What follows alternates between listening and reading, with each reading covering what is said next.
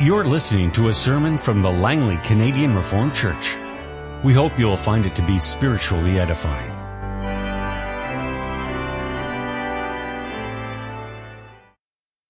Let's now open our Bibles to the scripture reading from the Old Testament, Isaiah 43, and we'll read from verse 14 to chapter 44, verse 5. This is what the Lord says, your Redeemer, the Holy One of Israel. For your sake I will send to Babylon and bring down as fugitives all the Babylonians in the ships in which they took pride. I am the Lord, your Holy One, Israel's Creator, your King.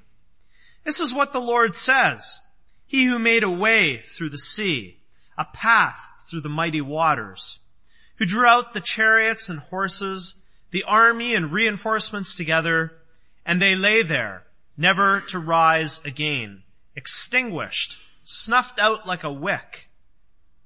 Forget the former things. Do not dwell on the past. See, I am doing a new thing. Now it springs up. Do you not perceive it? I am making a way in the desert and streams in the wasteland. The wild animals honor me, the jackals and the owls, because I provide water in the desert and streams in the wasteland to give drink to my people, my chosen, the people I formed for myself, that they may proclaim my praise. Yet you have not called upon me, O Jacob.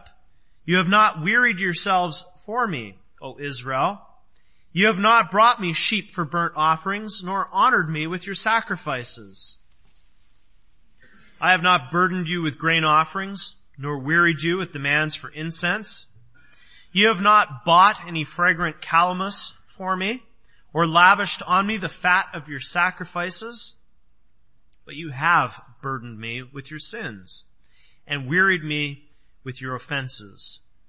I, even I, am he who blots out your transgressions for my own sake, and remembers your sins no more.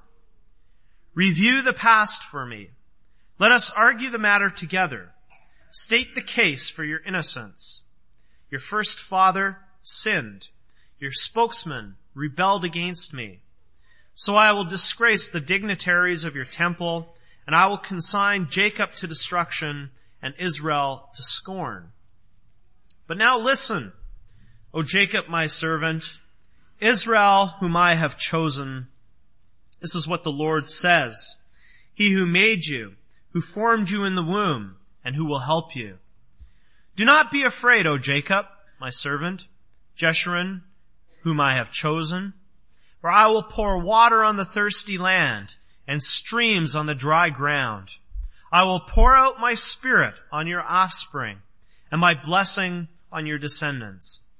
They will spring up like grass in a meadow, like poplar trees by flowing streams. One will say, I belong to the Lord.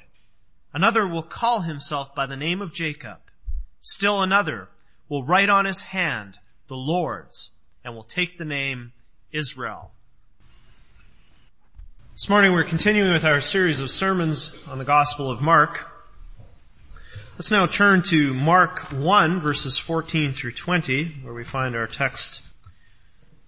After John was put in prison, Jesus went into Galilee proclaiming the good news of God. The time has come, he said. The kingdom of God is near. Repent and believe the good news. As Jesus walked beside the Sea of Galilee, he saw Simon and his brother Andrew casting a net into the lake, for they were fishermen. Come, follow me, Jesus said, and I will make you fishers of men. At once they left their nets and followed him.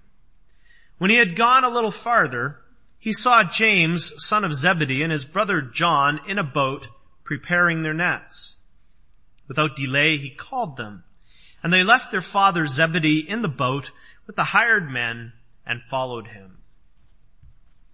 Beloved congregation of the Lord Jesus, short messages are often popular. Unless the speaker is someone who can mesmerize his audience, we usually prefer that the words be few. Of all the messages or sermons recorded in the Bible, one of the shortest is that of the prophet Jonah. He went reluctantly to Nineveh and he preached. And we're told that all he said was, 40 more days and Nineveh will be overturned. Now perhaps he said more. It's even likely that he said more. But this is all that's recorded. And at first glance, it sounds like a message of judgment. It sounds like a short message of bad news. In our text this morning, we also find a prophet giving a short message. However, this prophet is different. He brings unambiguous good news from God. The Lord Jesus is portrayed in our text as a prophet sent from God. In fact, we see him here as the ultimate fulfillment of all the prophets in Scripture, including Jonah.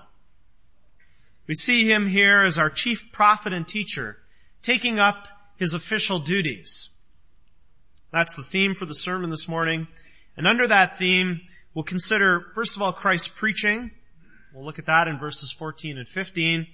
And then we'll also consider Christ's calling of the first disciples. And that's in verses 16 through 20. Well, verse 14 introduces our passage by mentioning what happened to John.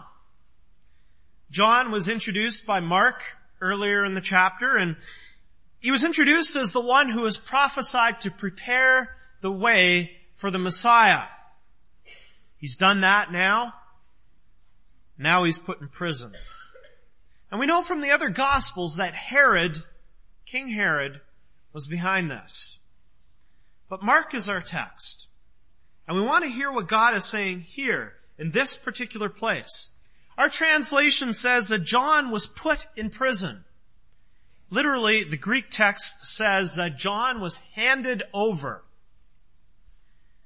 Handed over. And there are two things to note with those words. First of all, you have to know something about the way the Gospel according to Mark was written. It was written with the idea that the people who read it would read it in one sitting. And if you were to read it in Greek in one sitting, from front to back, wouldn't take you very long, there would be certain words that stand out. And one of those words would be the word that is used here to describe what happened to John. This word would stand out because it's the same word that's used to describe what happens to Jesus later on. Just to give two examples, and there are many more, but two examples. In Mark 3:19, Judas Iscariot is said to be the one who would hand over Jesus. Same word. And in Mark 15:1, the Jews are handing over Jesus to Pilate. And you might say, well, so what? Why is that important? Well, Mark is preparing us for the story of Jesus' ministry. It's not about glory as the world understands it. It's about suffering and a cross. The second thing we can note here is that Mark says that John was put in prison. And when you put it that way, it raises the question in your mind, well, who put him there? Like we noted just a moment ago, we know from elsewhere that Herod was involved. But Mark doesn't say that. And the ambiguity drives you to ask, who is really behind this? Was it really just Herod acting on his own? Or is there some bigger plan at work? From what follows, we quickly realize that this was all part of God's plan, God's scheme to start the career of Jesus as a prophet and teacher in Israel. When John was put in prison, the Lord Jesus, he took that as a sign. He realized that it was time for him to begin his official teaching and preaching ministry. And he does this by initially going into Galilee. And we so easily read over those words, and we fail to ask the question, why? Why Galilee? We need to ask that question. Because if Jesus was concerned about becoming a person of influence in his world, it wouldn't make any sense at all to go to a place like Galilee. He needed to be in a place like Jerusalem. Or better yet, Corinth or Athens or maybe Alexandria or Antioch. Those were the centers of influence in Jesus' world. If you wanted to turn the world upside down, you'd start in those places. But Galilee? That was Major League hit country. Why there? Well, there are at least two answers to that question. The first answer has to do with what we just noted about the character of his ministry. It wasn't about the prestige. It wasn't about the influence. It wasn't about wooing King Herod or the Jewish leaders or the Roman government. And sure, he would eventually make his way to Jerusalem at different times. But he chose to begin his ministry in a country backwater. And this fit with the character of what he was about. This was part of his humiliation. And because he so clearly identifies himself with this region, the Jews in Judea and Jerusalem, they ridicule him by referring to him as the Galilean or the Nazarene. Now those were not just identifiers, as if, say he's a Canadian or something like that. These were insults. People said this to insult other people. That's the first answer. The second answer has to do with his upbringing, because Galilee was where Jesus grew up. His family was there. His friends were there. People he knew. And if we keep in mind that he was coming to preach good news, it would make sense that he would want to tell those who are closest to him first. When we have good news, normally we don't go first and share it with all kinds of strangers, people we don't know. Instead, we call up our spouse or we call up our kids or grandkids. We let them know. It's the same here with Jesus. We're told that he went into Galilee proclaiming the good news of God. Literally, the text says that he was heralding the gospel. He was a messenger sent from God, acting like the prophets of old. And verse 15 goes on to tell us exactly what this gospel, this good news, sounded like. Mark tells us that he said that the time has come. By that, he meant that the decisive time had arrived. It had been fulfilled. It's a special way of speaking about all the promises of God from Genesis to that moment. This is it. Finally, after all those centuries, the golden moment has come, and the Messiah is here. The Messiah is taking his place on the pulpit. And he begins his sermon by telling the people of Galilee that the kingdom of God is near. The kingdom of God. Well, that's simply the rule or the reign of God, if you want to have a really short definition of it. If we want to expand that definition and become a little bit more detailed, well, then we can say that it involves God saving a people for himself. It involves God gathering those people into the church. And it also impacts the whole universe. It involves a redeemed universe. The kingdom of God is a multifaceted thing. And we could spend the rest of the sermon just considering that one concept. But for our purposes this morning, we just need to see it as the reign of God. The reign of God about to break into the world through the work of Jesus Christ. This is what he preached as good news to his fellow Galileans. It's good for us to think for a moment about why this is good news. What's so good about it? Kingdom of God. Well, if God is good, and he is on the throne, isn't that a blessing? If God is saving a people for himself, isn't it encouraging to know that he is a God of salvation? That He is a God of grace and mercy who doesn't treat us as our sins deserve? If God is bringing those people into His church, isn't it wonderful to know a God who protects His people, who showers blessing upon blessing on them through the means of grace? Jesus says all this is near. And how can that not be good news? That was the essence of the preaching of the prophet Jesus in Galilee when He began His ministry. Like with Jonah, we can be sure that He said more. But this is what it all came down to. And this message demanded some kind of response. And we find that at the end of verse 15 where He says, repent and believe the good news. Notice that the Lord Jesus gives two commands here. In His preaching, He did not invite a response. He didn't say, won't you please consider what I have to say to you today? Or He didn't say, I invite you today to consider the good news about the kingdom of God. Wouldn't you please do that? It would make me very happy if you would think about it. Instead, He says it very boldly and directly. Repent and believe the good news.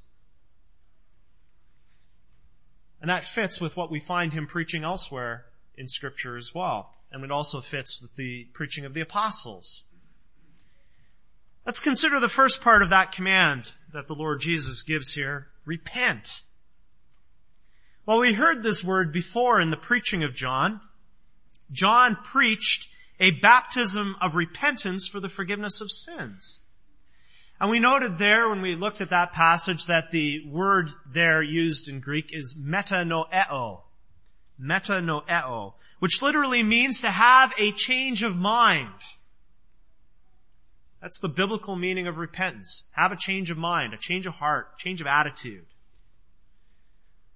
Why did Jesus preach this at this moment? Where did the people of Israel need to change their mind in relation to the kingdom of God? Well, we know from various sources that their social and their political agendas had lost sight of God's kingdom. Their vision of God on the throne involved Caesar off the throne. They had a vision, an earthly vision of renewed grandeur for Israel as a people and as a nation. And apart from a small remnant, much of Israel had drifted away from loyalty to Yahweh and to His word. All these ways and more, they had to be called back to a way of thinking that fit with God's word. And they were not only called to repent, but also to believe the good news that the kingdom of God was near. They were called to believe what this prophet was preaching. Accept his word in faith, trusting that this was good news for them. And today, Christ continues to bring that message to us through various means. For instance, at this very moment, He's doing it through the word as it's being preached. And so what do we do with Christ's message today? Repent and believe the good news of the kingdom of God. Well, we could begin by thinking about the ways in which we have misunderstood the kingdom of God. What do we understand by that expression, and does it fit with what God's word says about it? And perhaps for us, our biggest failure is in not thinking and in not speaking about the kingdom of God at all. Along with others, we can get taken in by the latest Christian fads, but when it comes to what Christ preached as most important, the kingdom of God, we're way off the radar. There could be different reasons for that. We don't need to go into them. The point is, do we need to repent in our day, as the people of Israel did in theirs before the preaching of Christ? Where are we in need of a change of mind about the kingdom of God? As then The kingdom of God is near today. And do we really believe that this is good news? Not only for us, but also for others. And when we share that good news with others, do we communicate it as Christ did? As his apostles did? It seems that often we're reluctant to express the gospel call as the command that it is. Under different influences, we see the gospel call as the invitation of a meek and mild Jesus, rather than the command of a prophet, the prophet Messiah. Brothers and sisters, the call to believe the good news is a command from him. And we can communicate it in a way that fits with our own personality. But we should never leave the impression with anyone, either inside or outside the church, that obedience to this call is optional. Don't get me wrong, people can choose to disobey the gospel call, but they are not allowed to. When people ignore or disobey Christ's command, there will be eternal consequences. As believers who share in Christ, as those who share his anointing, we cannot but share the loving boldness of our chief prophet when we pass on the gospel call. And when Christ, our prophet, preached, God the Holy Spirit was there too. He was at work to make sure that the preaching had a good result. And we see that result in the next part of our text when we consider the calling of the first disciples. This part of the passage presents us with a shift from the call to the response, from the general call of the gospel to the particular response of individual people. And we don't know exactly how much time passed between verses 15 and 16. From the other Gospels, it appears that it could have been up to a year. That being what it may, the important thing is to realize that when we look at Mark does not use his characteristic word immediately in verse 16. Mark uses that word repeatedly throughout his Gospel. And that word in Greek is often translated as at once or without delay in the NIV. But we don't find that expression in verse 16. And that leads us to conclude that there was some length of time between verses 15 and 16. Mark puts before us this picture of the Lord Jesus walking along the Sea of Galilee. As he walks along the lakeshore, most likely on the northwestern side, he sees Simon and Andrew, two brothers. Of course, Simon is the man who will later be called Peter. These two brothers are in their boat not too far from the shore, and they're casting their nets into the water. Now, casting nets is something we don't really hear about today. Well, casting nets, that involved a net. Maybe it was round and it had weights around the edges. And when that net was thrown into the water, the weight would carry the net to the bottom and the fish would be trapped along the way. This is what Simon and Andrew were doing. They were simply carrying out their daily work, probably doing the same job that their father had done and his father before him, and so on. And Jesus speaks to them. And his words are rather arresting. He says, "Come, follow me, and I will make you fishers of men." And perhaps we read these words with a bit too much familiarity. Let's try and take a step back for a moment. Keep in mind verses 14 and 15 while we do this. Jesus the prophet had been preaching throughout Galilee. He did this for some time. He developed a reputation. Unless Simon and Andrew had been in their boat the entire time, they would have heard about him. In fact, we know from John's Gospel that they did have a previous encounter with Jesus. They knew who he was. It wasn't like this is the first time they'd seen him. And that explains something of the brisk character of what Christ was saying here. He'd been preaching as a prophet, and now he was calling people to follow him. Note what's happening here. He's taking on the role of a rabbi or a teacher.